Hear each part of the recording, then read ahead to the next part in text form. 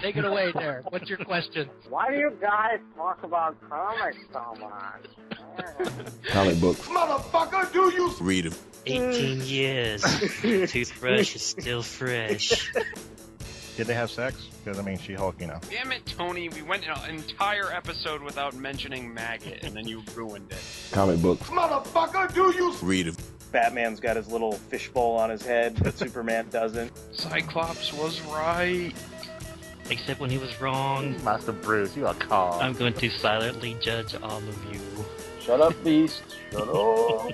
Like I've read it so many times, you know, it pretty much just crumbled in my hands.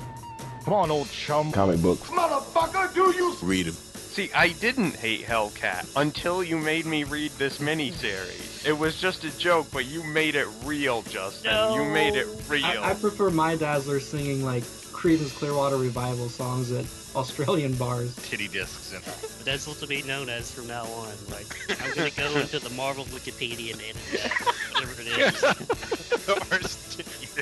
Just get better than that. Comic books. Motherfucker, do you read them? Hey guys, welcome back to another demon-tastic, pentagrammarific episode of Comics, motherfucker. Do you read them? Hey, what's up, guys? This is Derek WC. I'm going to be one of your infernal hosts tonight, but I am not alone. The Artie to my leech is here tonight. Why don't you give a shout out and let everybody know who's here? Thank you, sir. You could call me Tony, but if you're feeling a little bit randy, you can call me Mutha. Mutha. Yeah, I forgot about all this when you pointed it out, but yeah, and now I've been like saying that to myself, you know, Mutha, you know, Mutha. Yeah, I guess that's how they talk. They when they're not busy stuffing their faces with babies, they have a lisp or something. Yeah. So in case you haven't figured it out, we're going to be talking about Marvel Comics limited series titled X-Terminators. This is a limited series that comes from the pages of X Factor, as the cover of the first issue proudly declares. And if you'll notice. Yeah, if you'll notice, every single issue of this limited series is a tie-in to, I'm just going to say it, is one of the greatest X-Men crossovers ever, Inferno. I read these off the stands. Like, these technically for me are spinner rack comics, so I'm excited to talk about them and everything. But did you want to give like a synopsis of the 4 issues? You know, like, are we gonna... Did you want to do it one at a time, or do you want to just kind of do the whole enchilada and give everybody the bare bones of what it's about, and we're going to discuss it? Like, I'm not sure. Are we doing it one at a time or all at once? I think the synopsis would be good. We could like cherry pick some good moments from each individual issue. Basically, so this flame ignites Inferno, as they like to say. Inferno was a huge crossover event with mainly the X-Men, but it did branch out into other comics as the mega event tended to transpire. But one of the key actual comics was X-Terminators. This group, in their first time as a team, more or less, in their unlimited series, is made up of Skids, Rusty, Flame Fist, also known as Fat Fuck from Deadpool 2. God, I'm sorry, Rusty. You have Richter, you have Artie and Leech, and you also have Taki, who is a new character introduced into this thing. And basically, these are X Factor cast-offs, more or less. And when I say that, I don't mean it to be rude, but that's what's happening in the first issue. Rusty is going to federal prison because he's been kind of more or less pegged as being a terrorist. Skid Blevins is, wanting to be with her boyfriend, but it's not going to happen. Artie and Leech are underage, so they're going to go to a mutant home, not like Xavier's, but just for kids with special need. Richter is kind of doing his own thing. Boom Boom is kind of doing her own thing.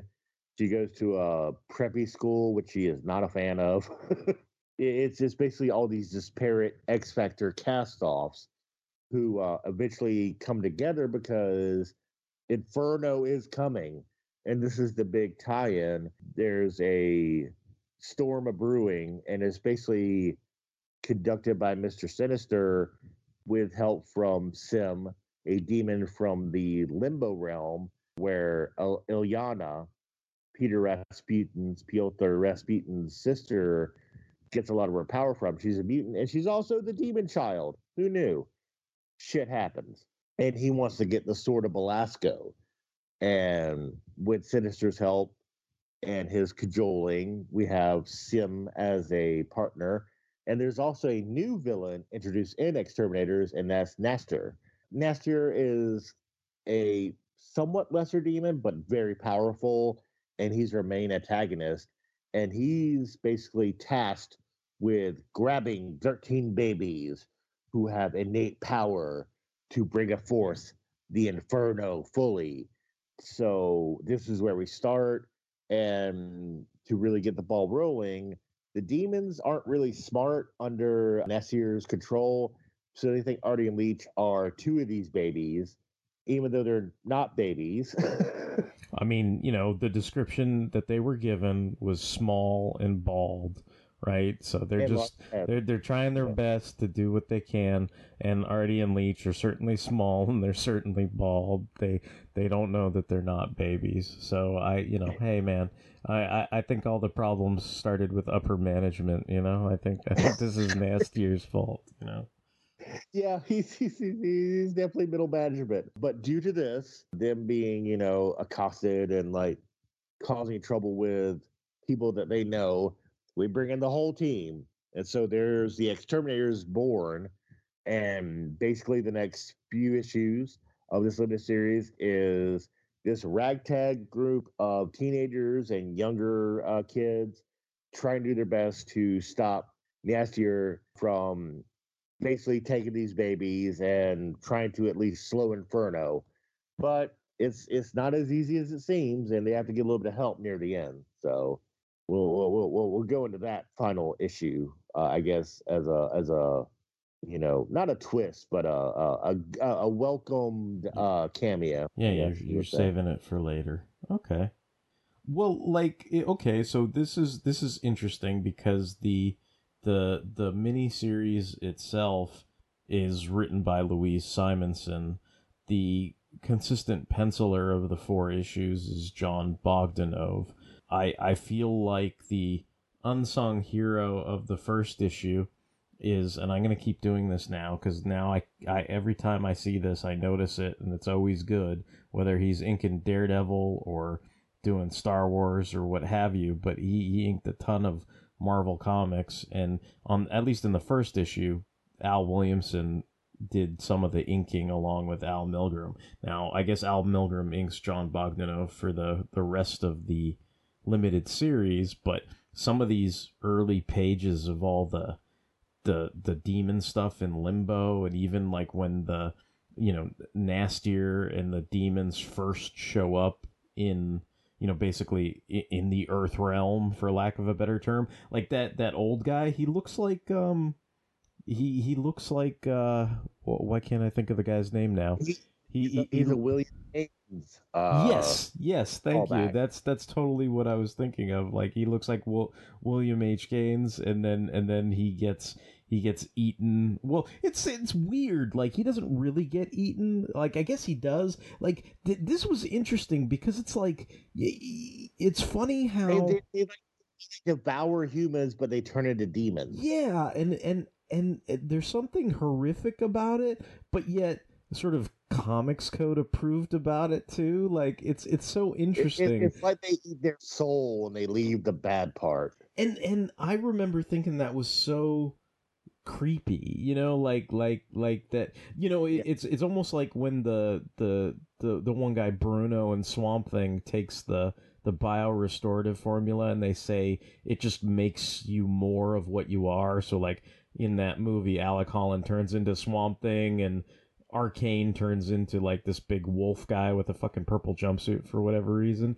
and then Bruno turns into like this tiny little, I guess, goblin looking thing or whatever. And that's kind of what this reminds me of. It's like most people at their core are just these easily manipulatable, goblins or demons or whatever, right? Yeah, like he can't even say anything.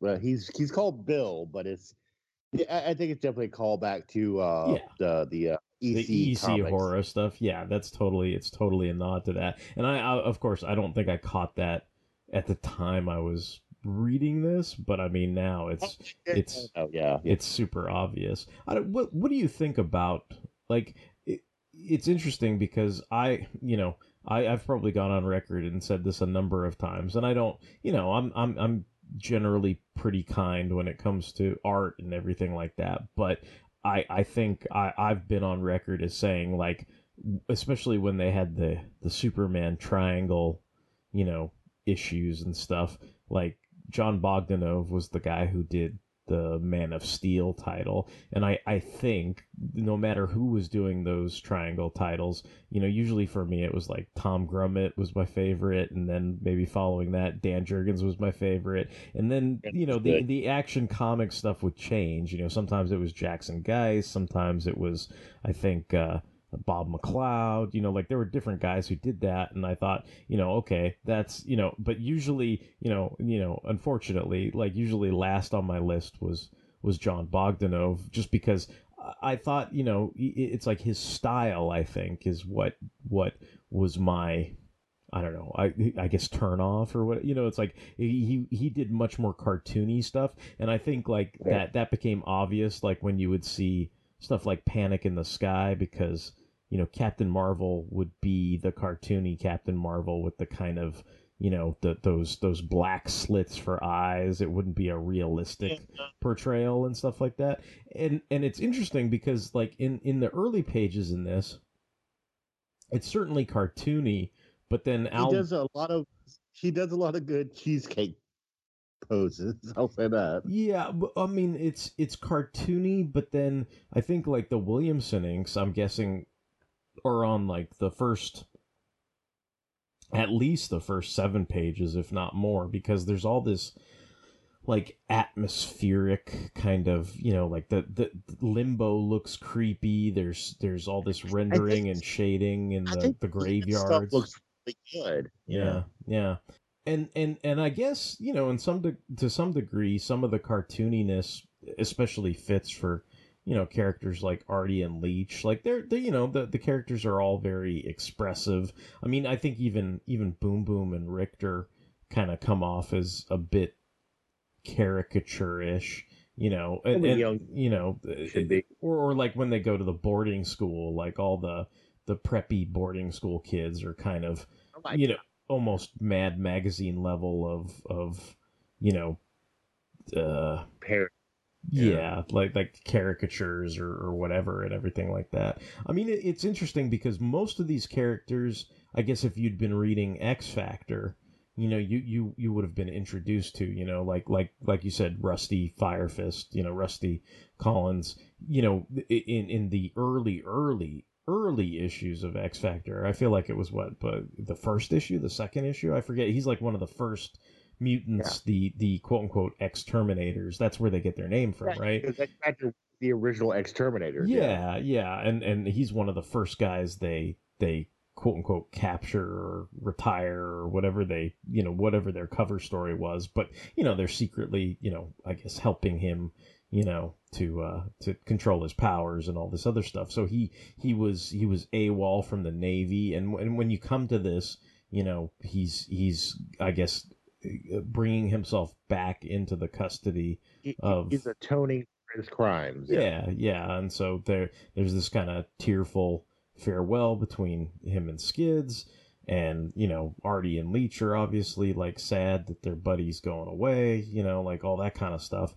And it's interesting because then they kind of split up some of these kids, because like they were all kind of buddy and hanging out on ship with X Factor, and they weren't a team, but they were a group. They were a family. Yeah, I mean they were essentially, for lack of having a Xavier School for Gifted Youngsters, I mean they were the New Mutants to X Factor, or the the younger generation, of kids, but they're, obviously X Factor didn't have its own school or whatever, but they lived with X Factor on the ship and, got trained by them and all that kind of stuff. But it's like at this point, they're kind of breaking up the band, I guess. Rusty's going back to jail.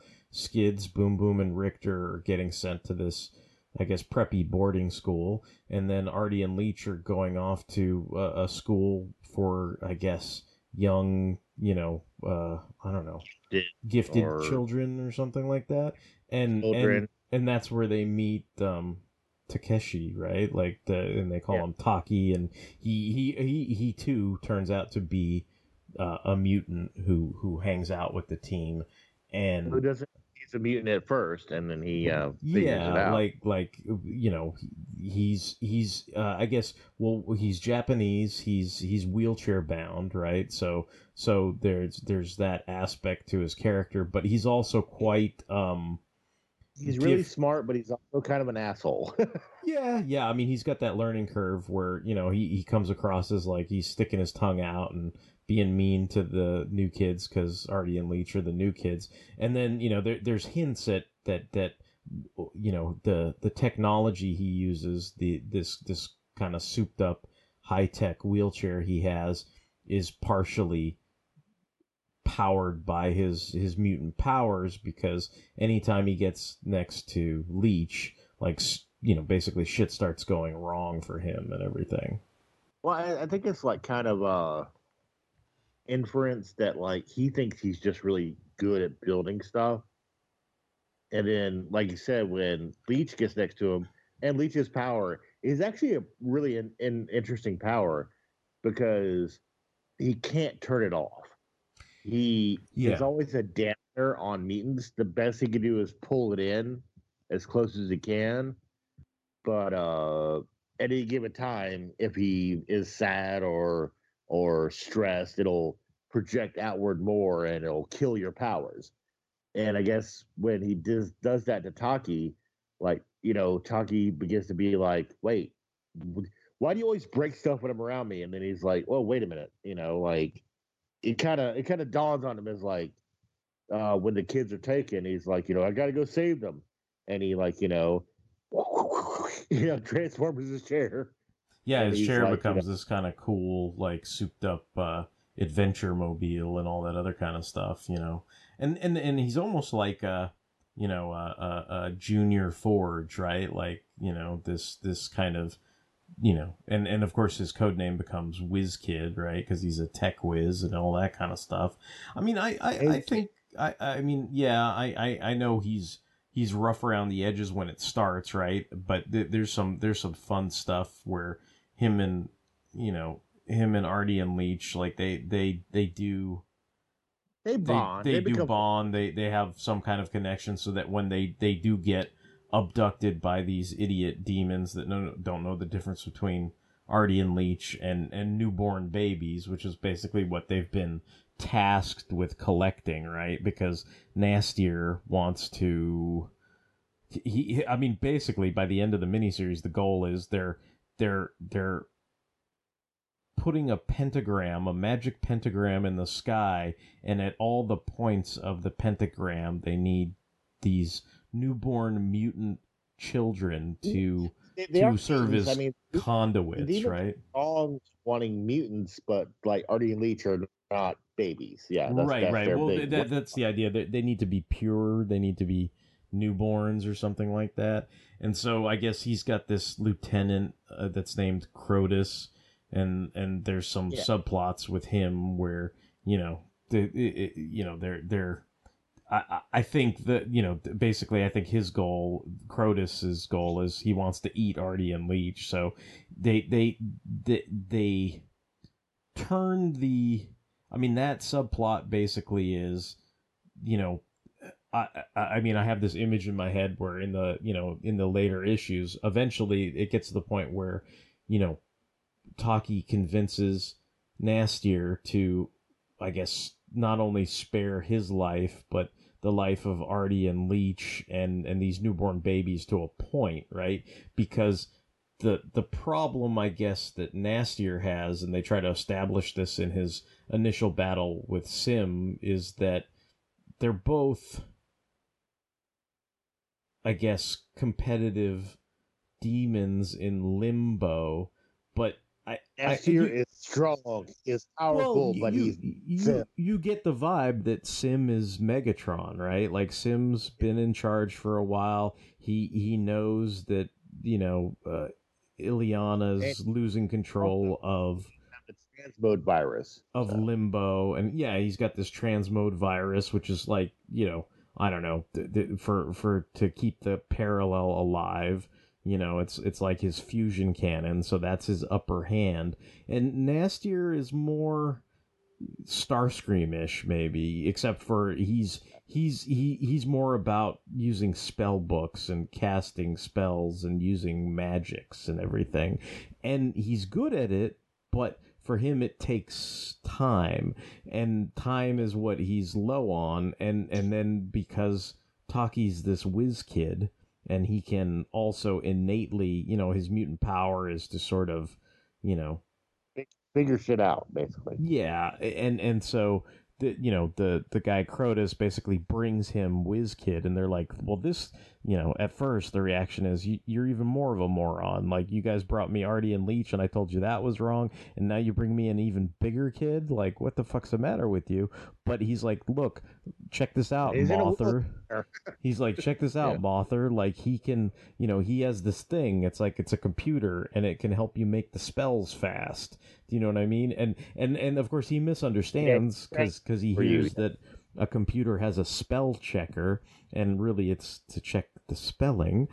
But I guess the principle is sound too, though. Like he's like, him have computer, Mother. It am check spell, and that whole thing. But they eventually they're kind of the pack that, they can make ship go. yeah, they're a bit pack led and all that kind of stuff. I had forgot about in the initial issue, though, is when all this stuff goes down, Artie and Leech get kidnapped, and Taki reaches out to the other kids from the X-Terminator kids, I guess, because he can't really get in touch with anybody from X Factor because all this Inferno bullshit is going on. And and when they all sort of forge an alliance together, the first thing they decide is that they have to go bust Rusty out of jail. And it kind of reminds me, because I was on another show, the unpacking of the Power Pack, and we were talking about the Acts of Vengeance stuff, and I was kind of, I know some people, they're kind of like, oh, Rusty, like that kind of thing. And but I mean, and I said it jokingly, but it's very true here. Like, they're breaking him out because he's their leader. Like, it's like they're like, we don't quite know what to do, but Rusty's our leader. He'll know what to do. He's even had military experience. Like, everybody's like all on board with breaking Rusty out of jail because he's the guy who's gonna sort of, show them the way and all that kind of stuff. And he's also had an arc. He was kind of unaware of how to use his powers. He was a pyrokinetic, and he would just light shit on fire. But with being with X Factor, he kind of learned how to control it. And I mean, I'm sorry, you fucking haters, but he was learning under like Scott Summers, a great leader. Yeah. So I'm sure that rubbed off on him. Yeah. I mean, at least that's how they were trying to play that in this. I mean, I think unfortunately, the I guess spoilers, them getting incorporated into the New Mutants, and then I guess what would happen after Acts of Vengeance, when Rusty and Skids become part of the Mutant Liberation Front, then they kind of get Maxi Zundweeby brainwashed, and that's kind of the end for them, right? Like, they're no longer these kind of for lack of a better term, they're no longer these noble, sweet and innocent kids, right? But in this context, the story is they feel betrayed, but like, who really betrayed them, really? Yeah. Well, I don't know. I kind of think they were characters that without somebody like Louise Simonson writing them, there wasn't somebody They were shepherding the characters, you know, so they kind of became disposable, I guess. But in this in this context, what would be a cool thing? Make Rusty and Skids bad. Yeah. yeah, yeah. I mean, in this context, though, they are, you know, these are the lead characters and everything. I mean, you know, I would go as far to say that like Rusty and Skids, kind of in a way, have a Mr. Fantastic, Invisible Woman kind of thing. You know, I can see that. I mean, it's funny that you mentioned that too, because even when Taki makes the little sled that Boom Boom can power with her explosive, you know, bombs or whatever. I mean, even that shot of them flying around in this little kind of floaty car or whatever is very Fantastic Car-ish, right? Like that they all can hang out together and that kind of thing. Yeah, it's like, you know, they and that's the thing. It's like these guys, like, you know, I think this was like a really good experiment back then, is like to take characters you wouldn't really care about normally and try to give them the spotlight. And I think they did a really good job with that, because Rusty does come off pretty cool in this. He seems like a very capable leader. Skids comes off very maternal. She cares about Artie and Leech, and like you said, Taki, he is the lone wolf. You know, he doesn't care about a team at first, but he totally gets on board. Boom Boom, like, is, you know, I would say our Wolverine, but what's the best way to put her? She's like our you know, our quick-witted, wisecracking, you know, superhero. Yeah, And, I mean, she's very much well, it's interesting, especially in this. Like, I mean, they tried to update her in the '90s, but I mean, she was very much that what Cyndi Lauper, Madonna, like kind of irreverent. You know, like, I mean, they just took it to the extreme. It's like, imagine, you know, Madonna and Desperately Seeking Susan can like create an exploding time bomb and stick it in your pants. You know what I mean? Like that's basically what Boom Boom was, right? And I mean they play off of that when they're trying to costume all the characters. You know, they give Rusty and Skids and Richter their costumes and stuff. So like, you know, they play with that idea that they're, you know, because I mean, I guess that's a trope in team books. Like, I mean, I was just reading a bunch of New Warriors, and it was like, you know, Namorita was like super excited to redesign Firestar's costume and do that whole thing, and they have a similar sequence in this miniseries where, you know, Tabitha's, you know, excited to create the costumes for Skids and Rusty and Richter and everything. I think when you have these legacy characters, and even if they're not like legacy as far as you know, direct lineage, it's not like the Justice Society, but these are the next wave of mutants, you know, the next X team. Yeah. You got to have that graduation moment where it's like, you know, I'm not just a student, you know, I've got a costume, you know, I'm a real X-Man, quote unquote, you know. Yeah. Like, I'm a hero. Yeah, which is like, yeah, it's a good moment. I will say, during the whole Inferno story arc, which we will not talk about, we're talking about X-Terminators, but Neaster is like, he's actually a really good villain in this, I think. Yeah, he is. I mean, he's creepy, he's disturbing, but there's also like he's sort of working towards a goal, and I mean, you know, all honesty, I mean, he's the winner at the end of this limited series, right? Like, I mean, he pretty much succeeds in his goal. I mean, you know, that's something I was wondering about, was like, I don't know that I noticed this so much when I was a kid, but I mean, there is some interesting parallels to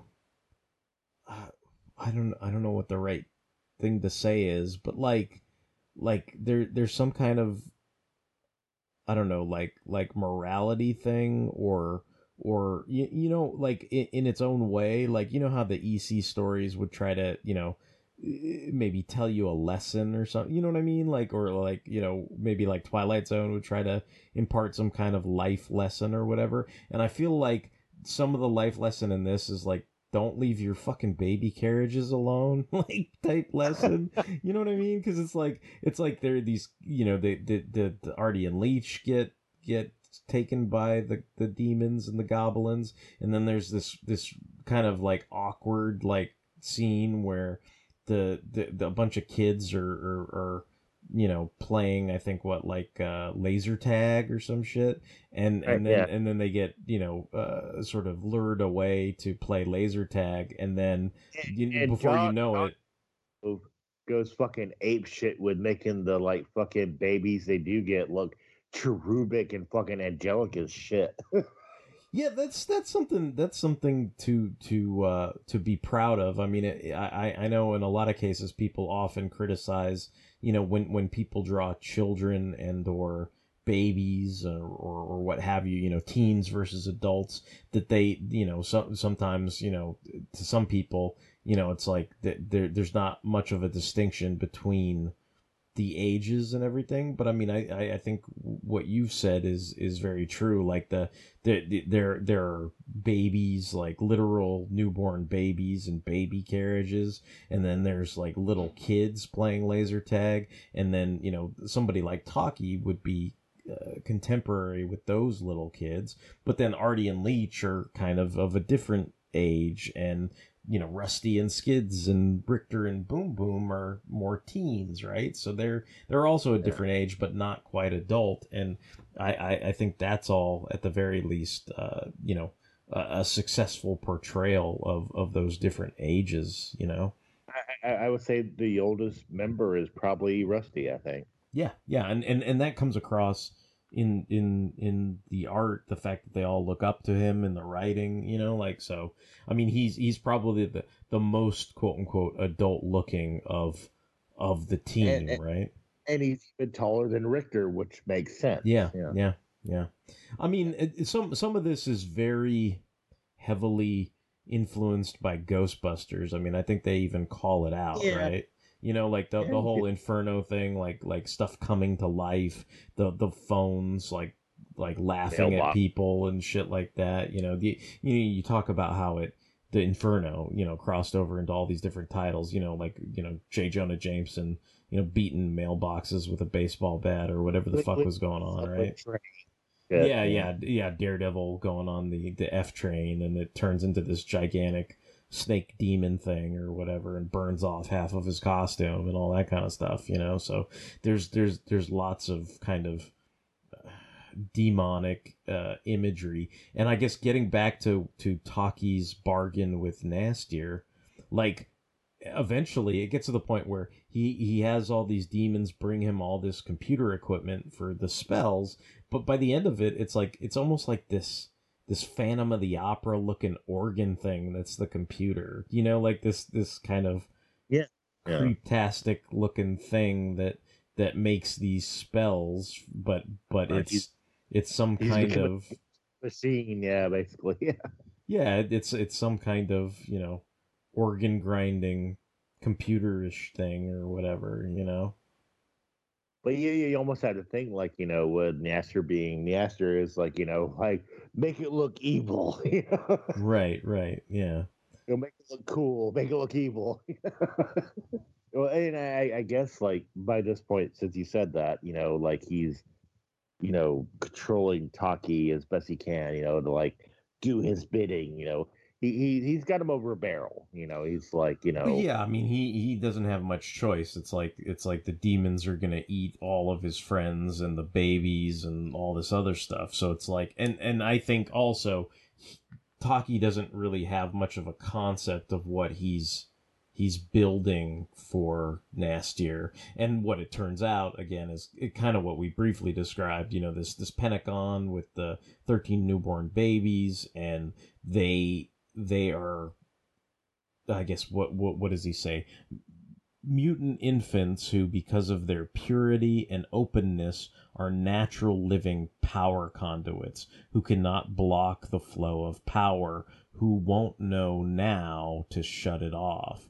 Basically the point is he's opening a giant, limbo disc portal like Ileana does in the New Mutants all the time, but he's opening this gigantic one over New York City so all these demons can spill out into the city and they can start their, I don't know, invasion, their occupation of New York City, and then I guess at that point, he's won, right? Because by the fourth issue, the portal's open and there are all these demons and everything. And I guess it's unfair to maybe solely put all the credit in the hands of Nastier, but I mean, I guess if you were reading the New Mutants title at the time, you'd see how, Magic Ileana is manipulated into assisting with that on the other end of,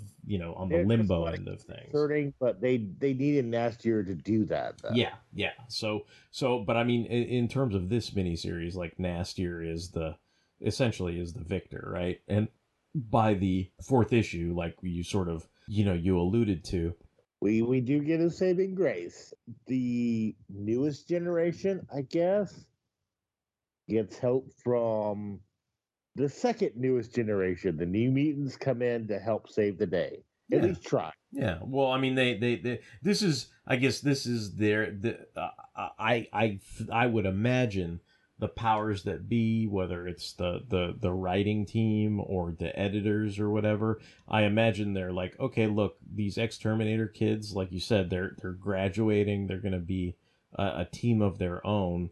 We're going to give them this miniseries, but it seemed like they always, or I guess, more accurately with Marvel, a limited series, right? So they would have their own series for a limited time, but it almost seems like, based on the New Mutants guest starring in the fourth issue of X-Terminators, it seems like they always had the end game or the end goal of merging the two teams together, and that's why they were why they were introduced to one another in this finale, right? So that the two teams could sort of pull a fusion or a hybrid or whatever. Some Mutants do know some of these guys, like the New Mutants do know who Boom Boom is because of Fallen Angels. Yeah, well, and it's funny too because they refer to that, but then there's also that sense of disconnect where Sunspot's kind of like, oh yeah, right, I remember you, sort of, but like Boom Boom's like, you remember me, like type thing where it's like, it's almost like he's embarrassed that he hung out with her in the Fallen Angels or something, or at least that's the vibe you get because she's like, yeah, great to see you, like, so yeah. But at the same time, they do work together pretty well. Again, R.I.P. Warlock, probably one of the most powerful New Mutants ever. Just saying. Yeah. And he always comes through a pinch. And Cannonball is great in this. Cannonball comes off like a real leader in this fucking issue. He's doing a lot of coordinating with stuff. And then Taki, he makes this giant biplane, quadruplane thing. That's also very, very Fantastic Four, like the way that the Fantastic car could split into little separate cars, and he's got this thing where like all six of them are in this biplane, and then they each split off into individual little planes and everything, and that's another thing. The funny part about Boom Boom waving hi to Sunspot is, Sunspot's driving the plane trying to figure it out, but he's got Gossamer in the plane with him, and like I forgot about her, but she's like, she was a pretty cute character and everything, and she was a fairly recent addition to the group, but like it's almost like, he's got his little girlfriend with him in the plane too, so that's kind of why maybe, it's like he doesn't want to hear from Boom Boom that much. Cable. And we don't have Cable to worry about. So this is like, I would say, the pure New Mutants, if that makes sense. Yeah.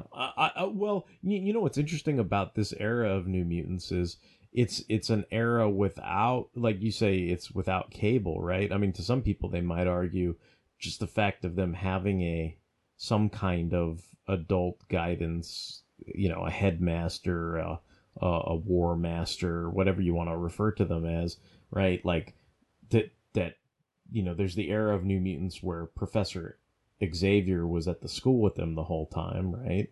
And then there's the era where Magneto takes over as the headmaster, and by the end of Inferno, I mean, it's pretty clear, like, they don't want to have anything to do with Magneto, so they go off on their own, right? And that's kind of, this is a little bit before that, but the point is they were because Magneto was the headmaster, they would go out on their own and sneak out and have their own adventures without any quote unquote adult supervision. So I mean, this era, strictly speaking, they were teen heroes, but they were certainly operating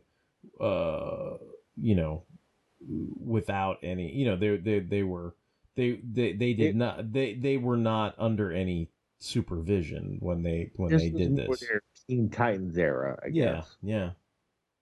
And But then I guess we could have the great debate, because the one thing that even though Nastier is quote unquote the victor and unleashes the hordes of demons from Limbo on New York City, we can also talk about how he essentially gets a power up and finally sort of defeats Sim in a way, Well, yeah, at the end of this, it's like kind of a bait and switch. It seems like Nasir has overthought himself where he might get destroyed. But in the first issue, Sim is very cocky about his transmode virus. And apparently, like I said, it's a bait and switch. Like, Nasir says, like, you can't infect me with that, but then he allows him to infect him with it. And he becomes, instead of a green Nasir, a red Nasir. And he's got the transmode virus. And it's like, fuck. Yeah, he gets that power up. So you were saying, like, you prefer, like, if you had a Marvel Legend of Nastier, you would want the transmode virus, the red one, right? I would like the techno, organic transmode guy, yeah. And it's like, you could do, well, because the thing about it is, like, if you do, like, both those characters, like, you can't do a remold. He's got to be kind of metallic and have plates and shit. So you're saying you don't even want just a recolor from one to the other, because one would look organic and the other one would look kind of technological, right? Yeah. If you they probably could do something like shared parts where, like, maybe that if they made a head that was exclusive, right, then that could carry over. But yeah, I mean, that I guess this is from a far away era now, so it's highly unlikely, but I mean, I think it'd be cool to have, like, Sim and Nastier and guys like that, Well, actually, I was going to bring this up. I didn't want to bring it up before we started because we're talking about X-Terminators. But, like, I know you're a huge Magic man. Oh, yeah. You love Ilya. And I know you have, like, the one that they've released, and you're okay with it. You're okay with it. But what is the Ilyana you want? What is the one you would love to have? Perfect for. I mean, I don't even know if it needs to be a Marvel Legend, but I feel like if I ever got a commission of Ilyana, or this could be a Marvel Legend, what's interesting in this, like, she's full on demon, right? And I don't know that I've ever liked the full on creep. I don't know that I've ever liked the full on demon. Like, I understand why it happens in this storyline and appreciate that, but the outfit. The Dark Child version. Yeah, I kind of like the halfway point, like right before she turned into that kind of red demonic, Dark Child look in this. Like, I like I guess you'd call it the Soul Sword armor, You know, like it's like she looked kind of demonic. Like she probably had like the little vampire fangs and the horns and stuff, but she was mostly like her body, you know, was covered in this like, you know, almost, you know, silver metallic armor. She had, you know, the soul sword and had her little headdress and everything. Like I think that's the one look that I'm, you know, maybe a peculiar look that people aren't that familiar with, but that I really do like. I think this is like a version that will never be made at all. But I always had like this weird appreciation of her New Mutants costume, where they were all in the yellow and blue. Oh yeah. I've seen like a lot of soul sword, like armor, like arm with the soul sword. Yeah. I mean that's a lot of people like make customs where they take the, you know, the Danny Moonstar and the cybernetic arm and the Ileana head and put it all together, and they've got their own little version of that. Yeah. Yeah, I like that version. I think I guess nobody likes it. I guess because I don't even like it. Is sorceress like hooded graduation costume, the red one? You know what I'm talking about? Oh yeah. I remember it. Like, see, that's the thing. Like that to me is part of that same era where the kids in the costumes, like Cannonball's costume in this is from that same era where I kind of refer to it as the sneak out costumes. Do you know what I mean? Like they were all moonlighting outside of Headmaster Magneto's, you know, supervision to go be superheroes and stuff. So, and I think eventually the more she entered Limbo, the more that costume kind of fell by the wayside, and she just had that, you know, I guess what I'm calling the soul sword armor look, you know. But yeah, I mean, it's interesting because like this, I like this miniseries. I have a lot of fond memories of this miniseries. It definitely, it's kind of a prologue to Inferno, or at least it's a, you know, it does a good storytelling to build up to a big event. Yeah. It's got a lot of setup for Inferno and kind of, you know, introduces new readers to a lot of the players that are going to be involved in the. I don't do this anymore. They don't do that kind of work, you know. I mean, you know, like I said, it's the to me the art is interesting. I do prefer the what I can perceive as the Al Williamson inks rather than the Al Milgrom inks. I'm not the hugest John Bogdanove fan, but I think it works for this. I mean, I think he does a good job with the demons and the kids and everything. Had Mark Silvestri on X-Men. I mean, come on. Yeah. Or even Walt Simonson on X Factor, right? Like, yeah. Yeah. I mean, he had like two great artists. So I mean, like, you know, I mean, do you like? I mean, we don't know this. We're not in the comic biz. But do you think this was just thrown to John Bagnanoff? You know, Louise Simonson was like, you know, all right, this we need an artist.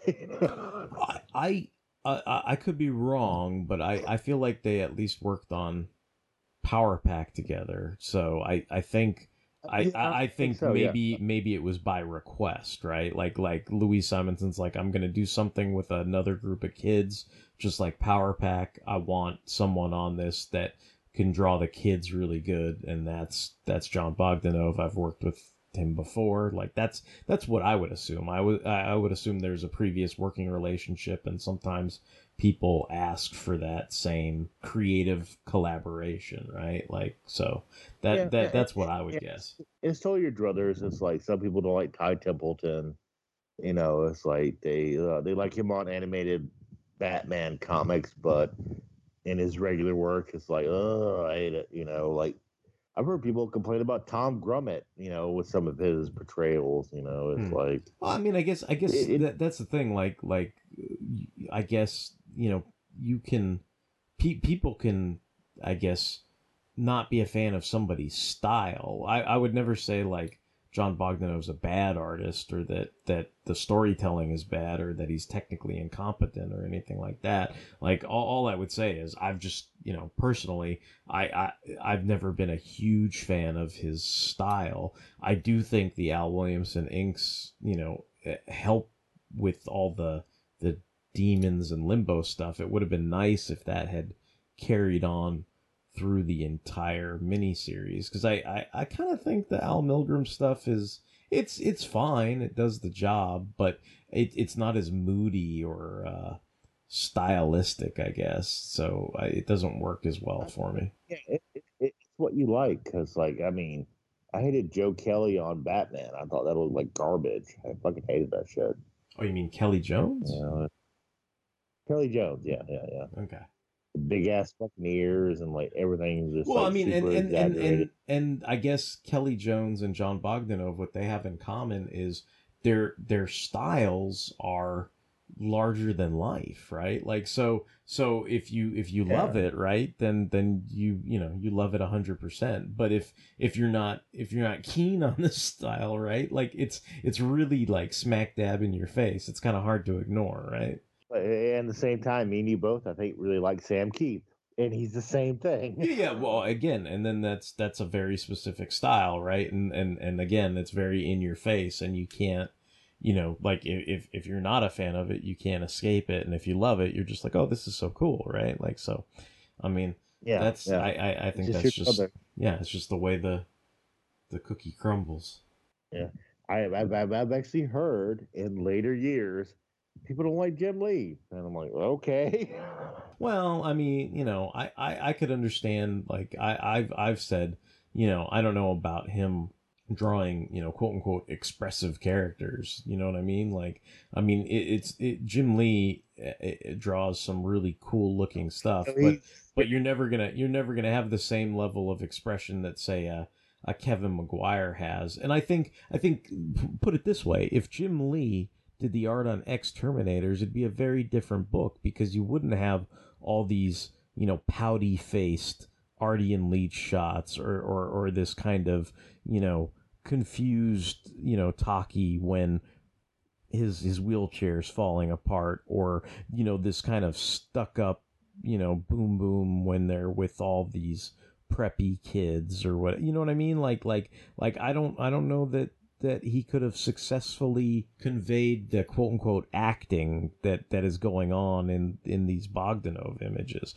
I mean, say what you will, like, I can sit here all day long and say I don't like the style, but I mean, I can tell when the kids are being pouty faced. I can tell when Taki's scared for the other babies, that are being threatened by Nastier, like, so, I mean, there's something to it, right?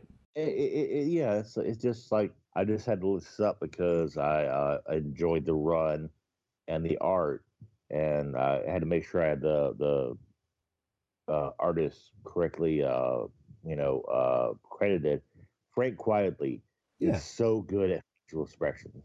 And that's another guy whose style is very larger than life and in your face. And I've had countless fights with people. I like Frank Quietly, but there's, like you said, there's plenty of people out there that are, I don't know about that guy, or they're not into the style, right? And that's fine, but I mean, it's just, to me, it's, I'm not gonna take away from, some of the more positive aspects of it. And I do believe this. I think if Jim Lee drew X-Terminators, you wouldn't have the same level of expression and acting that's going on in X-Terminators as it stands now, right?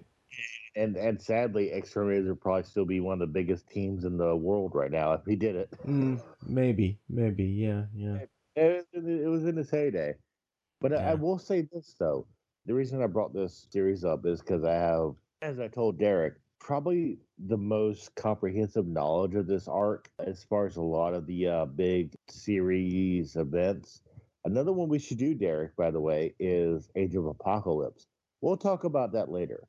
But this was a great, there's fill-in issues that don't mean anything. They don't contribute to the story at all in these mega events. It's like, yeah, you could read that. But seriously, if you didn't read X-Terminators and then you see Naster show up in X-Men or X Factor, you'd be like, who the fuck is this guy? Here's where he shows up. This is the debut of, Naster. Yeah, It yeah, means that's true. something. Yeah. It's actually something that is actually noteworthy, and it actually does progress the storyline very well. With the 13 babies, we have to.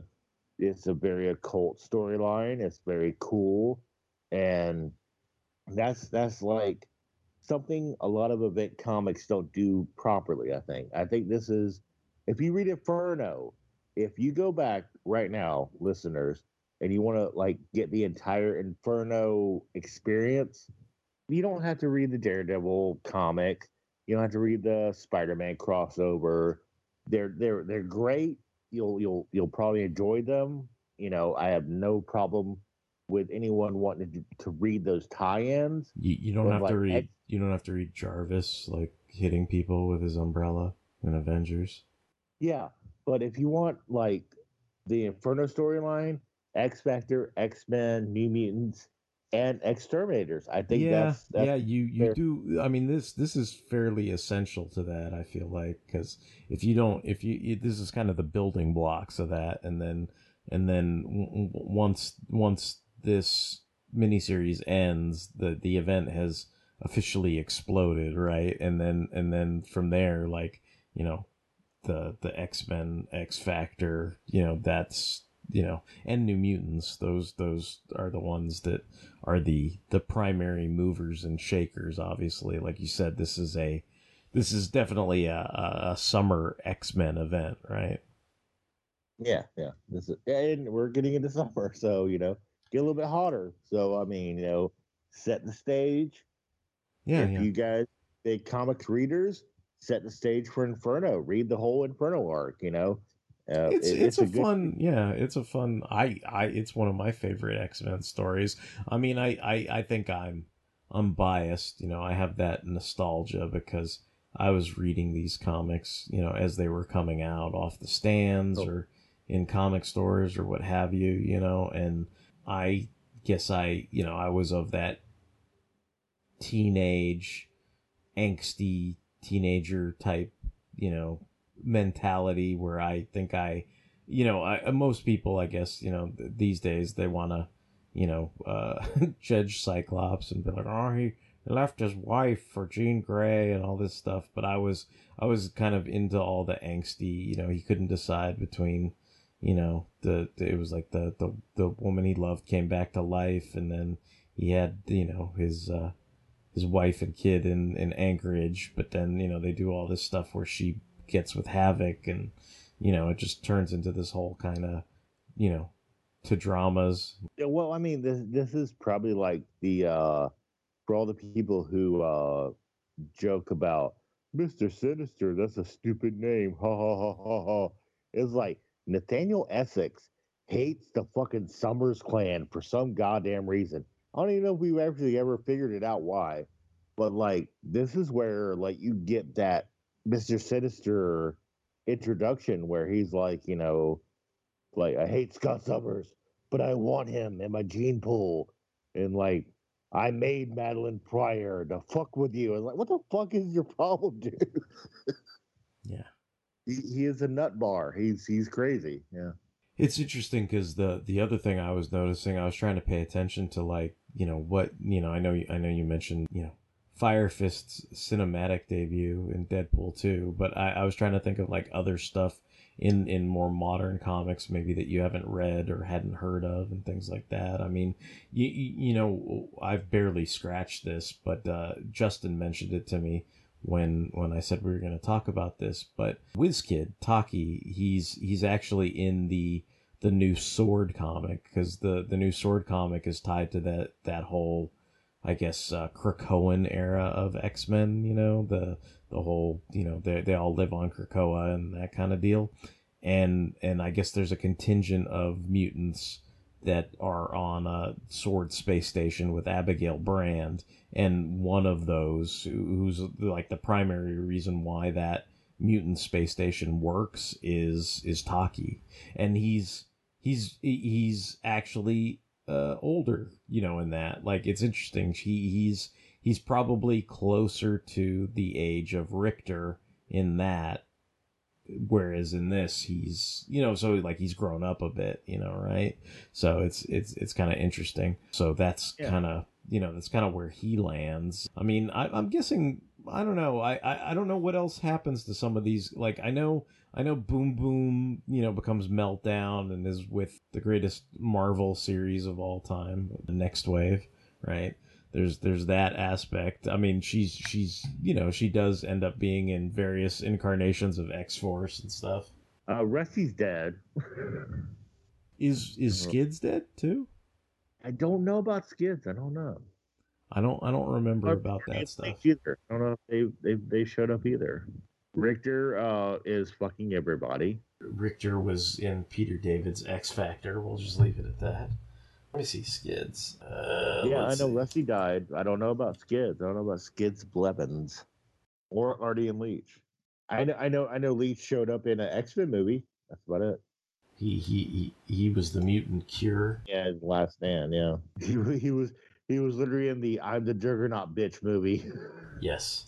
They could have made him look grosser though. He just looked like a kid. I'm like, make that kid look gross. Fuck it, go all in. Damn it. Well, it looks like after she did the MLF or the Mutant Liberation Front thing, she became an acolyte, it looks like.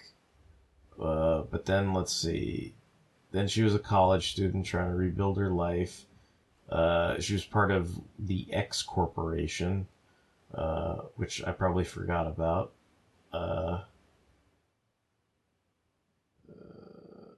And then they say something about she was with S.H.I.E.L.D. Oh. So Skids becomes an agent of S.H.I.E.L.D. and is assigned to pose as an operative of Mask's splinter group of Morlocks who attempt to carry out the designs of the late Morlock precognitive QWERTY. Okay. Interesting. So, well, she's not dead, I guess. Good on her. Yeah, so I mean, I guess I don't know. I just figured it'd be fun to discuss what became of some of these characters and stuff like that. Oh, so Rusty was killed by Holocaust? Well, Nemesis. It's not. Can't call him Holocaust, Derek. Well, yeah, the toy's Nemesis. It's funny because I think he must have come back in not like really come back, but there was a Necrotia, like where all the dead X-Men were coming back as like zombies and shit. Like, I think he was part of that too. A lot of these characters did go on to do some pretty important things as far as like they didn't go away. So like there's never a time where you can dismiss any character. They might be brought back anytime, and that's why I brought up Rusty Firefist, because even though he was a short little chubby dude who's 13 years old in Deadpool, the second movie, that's a callback. It's Rusty, I guess. He got more screen time than all the other X-Terminators, so good on him. Go X-Terminators. Awesome. Right? Awesome. Well, he's the star in that fucking movie. yeah. He's Deadpool's sidekick or whatever. So like it's really a dense idea, but it's a fun read. That's what I like about it so much. It's not a hard read. You don't ever feel like you're getting pummeled over the head. Everything reads really well, I think. Yeah. I mean, like I said, I'm biased, but I enjoy the hell out of Inferno, and this limited series is essentially what kicks it off. So, I mean, if you're gonna read Inferno, you gotta touch on the X-Terminators at some point. So. Yeah, exactly. So for 2022, I want my WizKid figure. Thank you, Hasbro. Get that WizKid. get our Sim and nastier Build-A-Figures, right? Right. You know what? I mean, seriously, Sim needs a figure like 3 years ago. Yeah. Did I tell you this? I think I told you this before. I took a He-Man Webster and I painted him purple, and that was my Sim. Oh, nice. I mean, Webster kind of fits a little bit. A little bit. I mean, he's got those kind of spiky, He's horny things on his head. You know, he's got ears. Got red eyes. Yeah. You need a good vest though. You need a good vest. Right. A good vest and little tiny boy shorts. There you go. And a nice tail. All right. Well, I mean, I think we covered it, right? So, if anyone has any comments, questions, and or concerns, if the Fire Fist from Deadpool 2 is like your favorite Rusty ever, you can send us angry emails at fanholespodcast@gmail.com. The backlog of episodes of Comics, Motherfucker, Do You Read Them? Are over on the fanholespodcast.blogspot.com. We're on all kinds of social media. We're on Tumblr, Twitter, Instagram, Facebook. We appreciate all the likes, hearts, shares, and retweets that we receive. We can be streamed all over the place. We're on Apple Podcasts. We can be streamed on Stitcher Radio, Google Play, Spotify, and Amazon Music. So until the next time, this is going to be Derek WC. I would not mistake Artie and Leech and WizKid for babies. So, signing off. All right, and this is Tony. And if you want to make me happy, we could do more Inferno. If you want me to be really happy, we could do Age of Apocalypse. And if you want to see a sad Tony, we could do the Executioner song. And this is Tony. And this is Tony. And this is Tony. And this is Tony. And this is Tony. And this is Tony. Bitch, please. The only thing you can't steal was came out to play. Stay out my way, motherfucker. We gonna rock, then we gonna fall. Then we let it pop, don't let it go. X gon' give it to ya, he gon' give it to ya. X gon' give it to ya, he gon' give it to ya. First we gonna rock, then we gonna fall. Then we let it pop, don't let it go. X gon' give it to ya, he gon' give it to ya. X gon' give it to ya, he gon' give it to ya. He ain't never gave nothing to me. Every time I mean, what happens in the Executioner song? Like, Professor X gets shot, but they think it's Cable, but it's Strife, and then there's like 13 more chapters of fucking nonsense. Yeah. I think Wizard said it best. Is like, Strife is like Cable's. No, Clone is Strife's Cable. Is that Executioner character actually in Executioner's song? Or is he in some other story? No, he's in there. He's like this weird. He's like, I don't know. It's like he's like some weird fat guy who hates mutants and like I don't even know. I mean, I didn't read the fucking thing. I heard it was terrible. It came with collector cards. That's all I know.